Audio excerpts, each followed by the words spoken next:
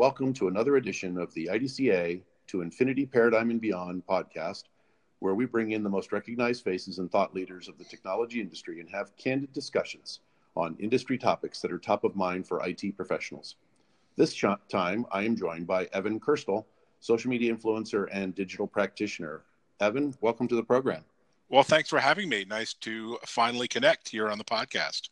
Yeah, no kidding. So tell, spend a minute or so, tell the audience a little bit about who you are and what you do on a day-to-day basis.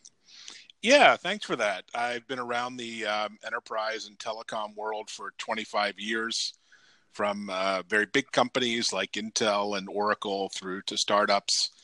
And a few years ago, finally decided to get out of the rat race, as it were, and out of the corporate world and go solo as a sort of solopreneur, bringing perspective on obviously enterprise tech, but also social and digital to clients. And so I've carved out this role as a sort of digital social influencer, helping clients not only with sort of content marketing and social media marketing, but also perspective on the industry. And so happily out of the rat race and enjoying my new life as a sort of small business owner. Awesome. Well, I know I've been following you on Twitter for a while, and we've had our Twitter discussions a number of times, and I think we might have crossed paths somewhere in an event or something, but it's a pleasure to finally get you on the program. I'm looking forward to it. Thanks. And, Twitter's an interesting destination. If you eliminate 99% of the nonsense and politics and pop culture, the 1% is actually kind of a cool community of practitioners and CIOs, CXOs, and entrepreneurs. And it's kind of an interesting place. It's just how you have to wade through the noise to find it. Yeah, unfortunately, I've found myself creating some of that noise over the last few days. So I'm going to try and peel back. You just can't. We can't convince each other most of the time of political messages over Twitter. I'm not sure we can convince each other of political messages with a sledgehammer, but we certainly can't do it over Twitter. So I need to just back off and let wild comments be wild comments and forget them. Good idea. Yeah, exactly. So today, this is a topic, 5G specifically, that we wanted to talk about. And both of us have done some writing and some speaking on the subject of 5G. And so I'm excited about getting into this with you and seeing where the conversation takes us and seeing if we can relate this to some of the things that I've written and some of the things that you've written and what this might mean for the greater population of end users from a technology adoption standpoint. Yeah, happy to. And I've been around the telecom space since about 92. I had one of the first GSM phones, so I guess you could have called me a 1G user. And at one level, it's kind of a linear progression, right? We had 1G and 2G and 2.5 and 3G and 4G, and now we have 5G. It all seems very neat and tidy and linear. But on the other hand, 5G is a 10 or 100x order of magnitude jump in terms of a new platform. And so it's kind of a bit revolutionary, or has the opportunity, let's say, to be revolutionary over the next number of years in terms of its impact. Yeah, I would agree with that. And so, with that kind of opening around 5G, let's get into the first question. When do you expect to see 5G as kind of a mainstream technology, right? And there's a lot of different ways to describe mainstream. It could be mainstream for a specific functional area or whatever. But, generically speaking, when do we expect to see 5G in a lot of areas where people are likely to have more regular access to it and the tools to benefit from it? Yeah, that's an interesting question. And, forecasting is hard. I'd hate to be one of those analysts that have to come out with their forecast because these things are perennially wrong. But on one hand, I think it depends where you live. If you live in China or South Korea, the answer is going to be very different than if you live here in the US, or even in Europe. So it's very country and network dependent, and there are a number of technology constraints and also political and sort of economic constraints. So having said that, here in the US, I think we're on the bleeding edge or cutting edge right now. If you're a highly motivated early adopter, consumer, prosumer kind of person, you can find a 5G phone or one of a few models, and you can, if you look hard, you can find coverage in a few select cities, in a few select neighborhoods and cities.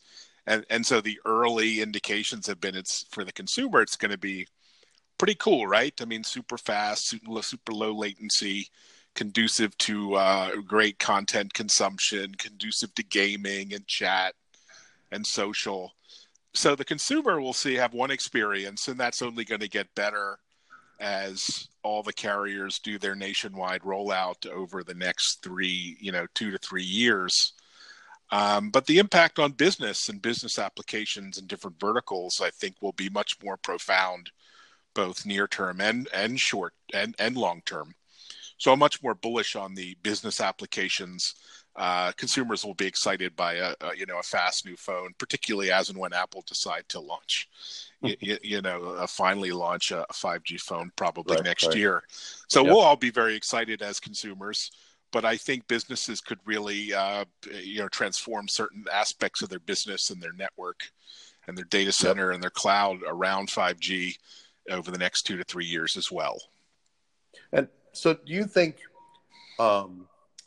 when you say that industry will benefit more, and there might be more exciting applications, to paraphrase what you were saying, in the next few years relative to 5G, is that a timing thing, or is it that many of the applications that consumers would actually benefit from start with being created by industry in general? So is sort of an overlap there? Yeah, there's definitely an overlap. I think this time, however, there's an opportunity for businesses to really refresh their infrastructure in a way they haven't done in quite some years. If you think about their wired infrastructure, let's take healthcare. Either a data center or a healthcare a hospital operation, health IT kind of operation. These networks are pretty antiquated, and they haven't gotten a really good refresh in a decade. Both the wired infrastructure is aging and can't support things like, massive data transfers, file transfers, or video in the hospital in patient's bed, or even, telemedicine at scale. And the wireless networks are still running on older Wi-Fi standards even. And so, pick a vertical like healthcare, there's a chance with 5G to refresh that entire infrastructure, wired and wireless, in one go. And so that's an opportunity that can be leveraged. And you then, scale that out to other verticals, take manufacturing, take automotive, on and on. And it'll have a kind of big effect on the the enterprise and business IT world. Yeah, no, I would agree with that. When I think about the rollout of 5G, I sort of see it in phases, and it doesn't mean that there won't be overlap from the different phases, but that it's likely that to the point you made earlier, that the first rollout is going to be for many a very narrow rollout associated with solving for a specific environment problem, like on a campus or in a steel mill or in a manufacturing facility or something to that nature, a chemical plant or whatever. And obviously there will be reciprocal, or I'm assuming there will be reciprocal rollouts of some sort that are more consumer oriented or more generic business oriented. But do you see that the sort of a rollout from a kind of a phased approach in that regard, or do you see more just general adoption kind of across the board as opportunity presents itself? Well, I think it's I think it is. We're going to see a mass adoption. There's no question. the silicon vendors are getting ready, and as they scale up, and as the handset manufacturers scale up, and as Qualcomm chips become cheaper and smaller and faster and better, we'll reach economies of scale, which will make it a mass market product. But I think the carriers have goals that are not necessarily the same as the consumer goals. I mean, they have massive challenges scaling their network to support high data rates, to support outdoor applications, to support indoor specific applications, to support the Internet of Things. So they need 5G to transform themselves to sort of support this new wave of services that's coming online. And so they're really re-engineering their networks. I mean, think about going to a baseball game or a football game, or how challenging it is, with a sports environment to get bandwidth and to get, streaming replays. I mean, it's just impossible now in certain venues to get good wireless quality of service. And so 5G brings a lot in terms of scale, in terms of carrier efficiencies, frequencies, spectrum efficiencies, and to enable carriers to roll out a whole slew of new services they can't do on existing 4G networks, with limitations that exist, from Internet of Things to wearables to telehealth, telemedicine, and on and on and on. So it's an opportunity for the carriers as well as hopefully for these consumers.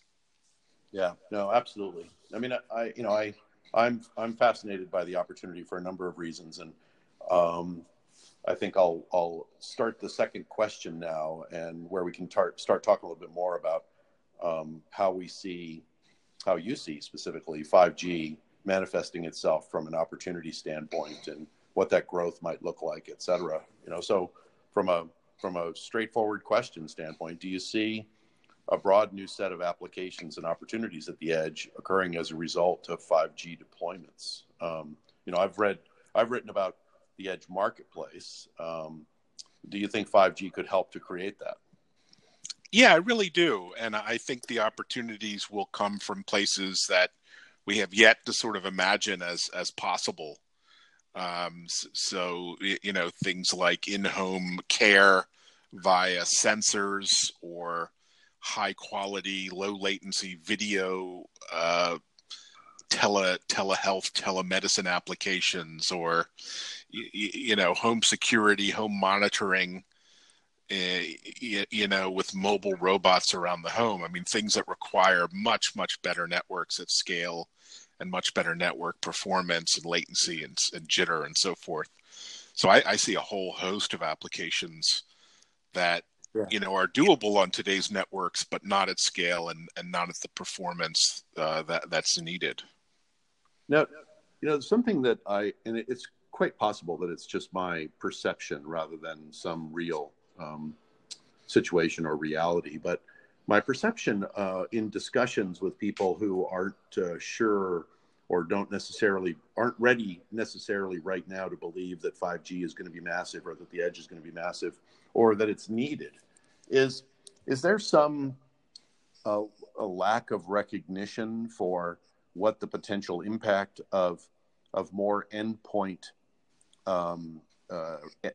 requirements from a network standpoint, even from smart houses, smart homes, autonomous vehicles, roadways, park benches, wave patterns, parking garages, et cetera, et cetera, et cetera.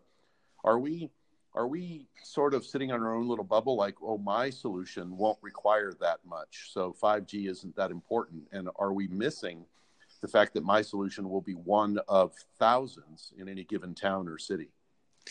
Yeah, I mean, on one hand, IoT isn't anything new. What 5G gives you is a new family of standards that are global. So efficiencies mean that you can leverage the same standard, the same silicon, the same software devices worldwide. And 5G is the only global IoT standard worldwide. So although there are IoT networks that will compete with 5G, and there are little IoT networks all around the world, there's nothing like 5G in terms of one global standard, one set of interfaces for developers, and one set of platforms and tools and silicon, semiconductors. And so that's what's pretty revolutionary, and will mean new applications can emerge that would have otherwise stayed as niche. And as far as, we don't see it because we're not 14-year-olds playing esports and Fortnite like my 14-year-old is.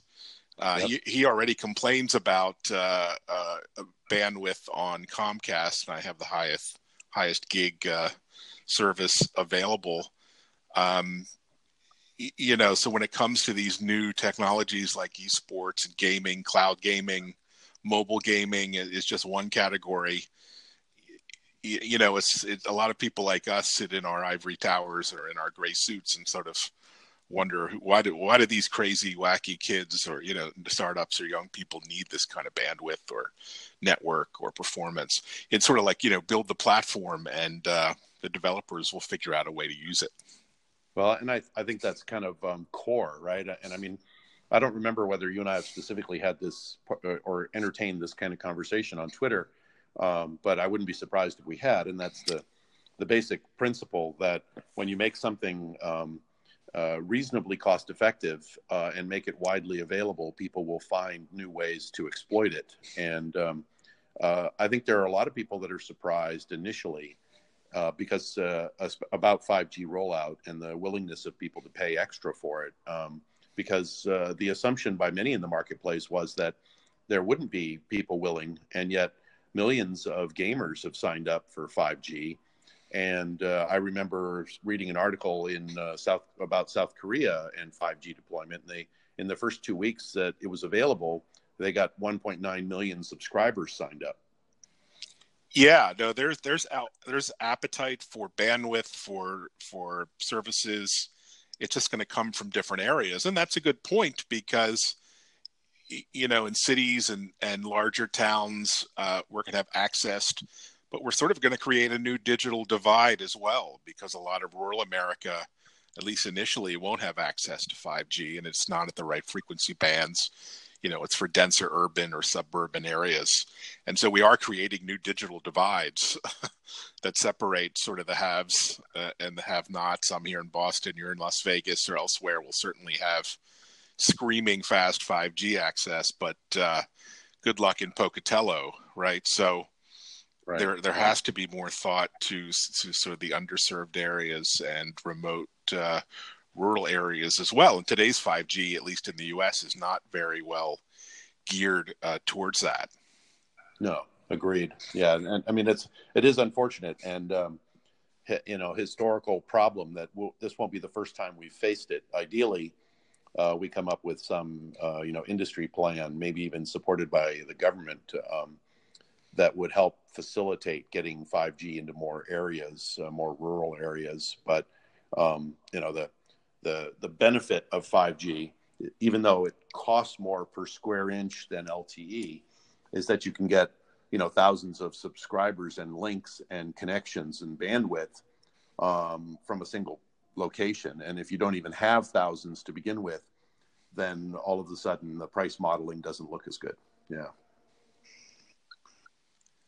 So, thinking about the potential for creating a marketplace, what do you see as sort of requirements from an industry standpoint for people to be able to exploit 5G deployment in their neighborhood? And you could call that a function or a factor of infrastructure upgrading and availability. What do you see as some of the roadblocks or opportunities for people to exploit those capabilities? Yeah, it's going to be a challenge in the U.S. We're a vast country, unlike Seoul or Shenzhen. A 10,000 base station deployment doesn't cover the whole country, right? So that might be a city. So there's a vast amount of investment of infrastructure. There's a vast zoning requirement. And, in our towns and cities and counties in the U.S., they have a big say in construction and what gets dug up and what gets put on towers and where and how. And, democracy is ugly. So yeah, that's really gonna slow down, I think, 5G deployment outside of some of the more traditional destinations like those cities we talked about. So it's going to be a real challenge. And, it may be in 3 to 5 years, we see low Earth orbit satellite broadband being more effective for some of those lesser populated areas, with what Elon Musk is doing, right? Or Amazon with its constellations. So, I'm not sure 5G will ultimately win 100% of the game long term. But in any case, it is a pretty dynamic and fascinating marketplace, and it'll be fun to watch. Yeah, I like the idea of the low Earth orbit satellites as well, and they could solve a lot of problems, especially for rural areas, even providing more bandwidth. But it's unlikely that they'd be able to provide the kind of low latency bandwidth that your son is dying for. Because the fat pipe doesn't mean that much if the link has to go an extra 1,400 or 1,500 miles based on angle of satellite to destination. In order for it to provide round trip. Right. So it'll be fascinating to see how they tackle some of those problems.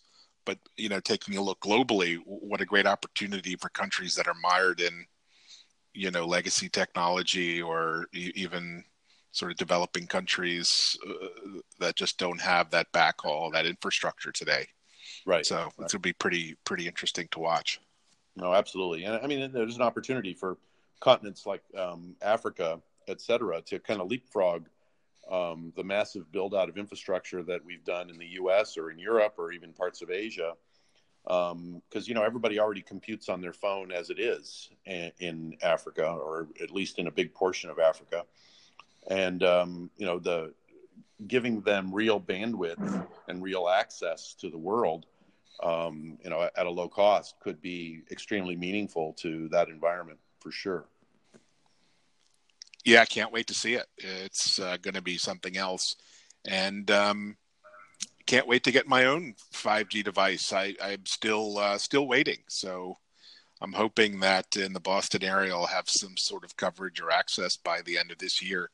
Have you seen anything around Vegas about plans or announcements for? I read somewhere that one of the companies had plans for the Vegas environment, but I haven't seen anything advertised about its availability recently.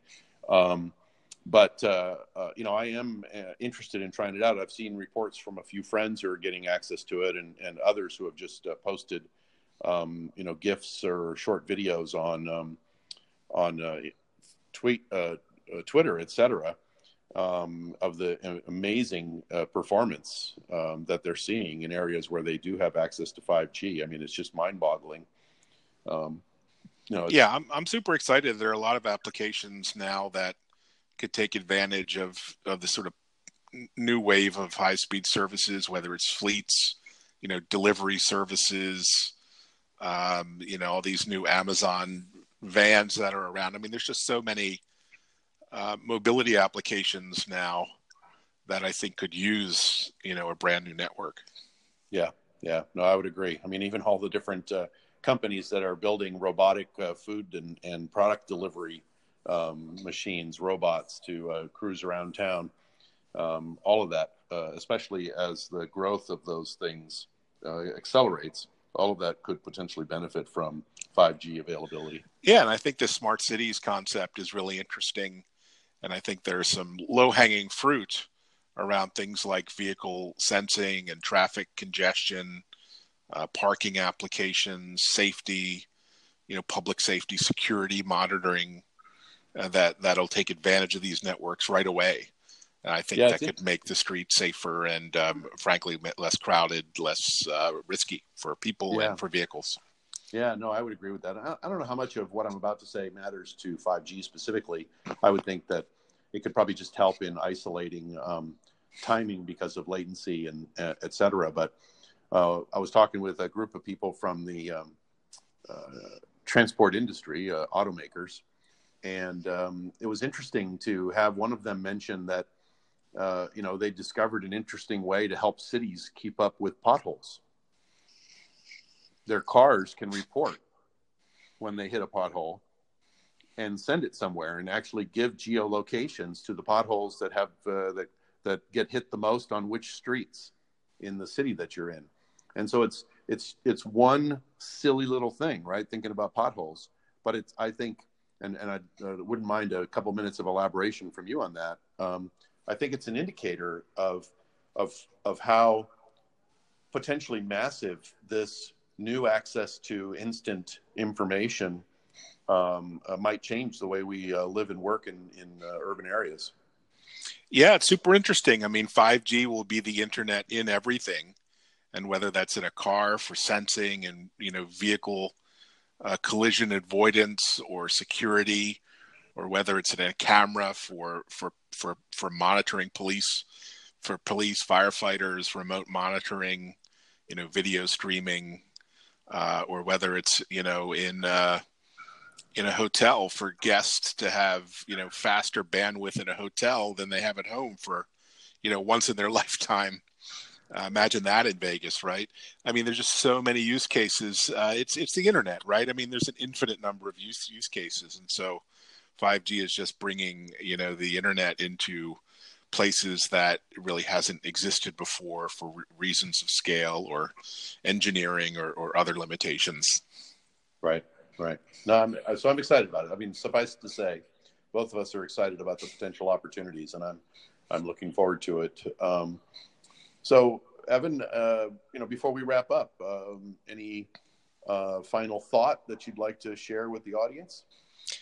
No, it's going to be an exciting year, and lots of announcements and news. And one thing I like about social media is it's sort of an instantaneous news source for the latest insight, analysis, updates, news, and access to thought leaders like yourself and opinion leaders and others. So catch me on Twitter or follow the hashtag 5G and get the latest updates. It really is the best information source out there.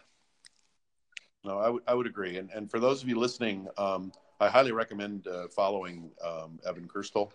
And he can be found at, I'll let Evan actually say to it, but he is constantly tweeting worthy updates and contributing to conversations on topics like 5G on Twitter. So I highly recommend giving him a follow. So what are the best ways, Twitter and any others? LinkedIn's also a great platform, not just for networking, but for publishing and content. So catch me there at Evan, EVAN, Kirstel, KIRSTEL. I look forward to chatting soon. Awesome. Well, Evan, thank you very much for being on the program and joining me on this episode. It's been a lot of fun and certainly, hopefully, a little bit eye-opening for some of the audience. And for those of you listening, please feel free to nominate anyone who you think might be an interesting candidate for a future podcast. And you can send that email to podcast@idc-a.org. And until next time, I'm Mark Thiele, and you can find me on Twitter at mthiele10 or LinkedIn at Mark Thiele, Thiele.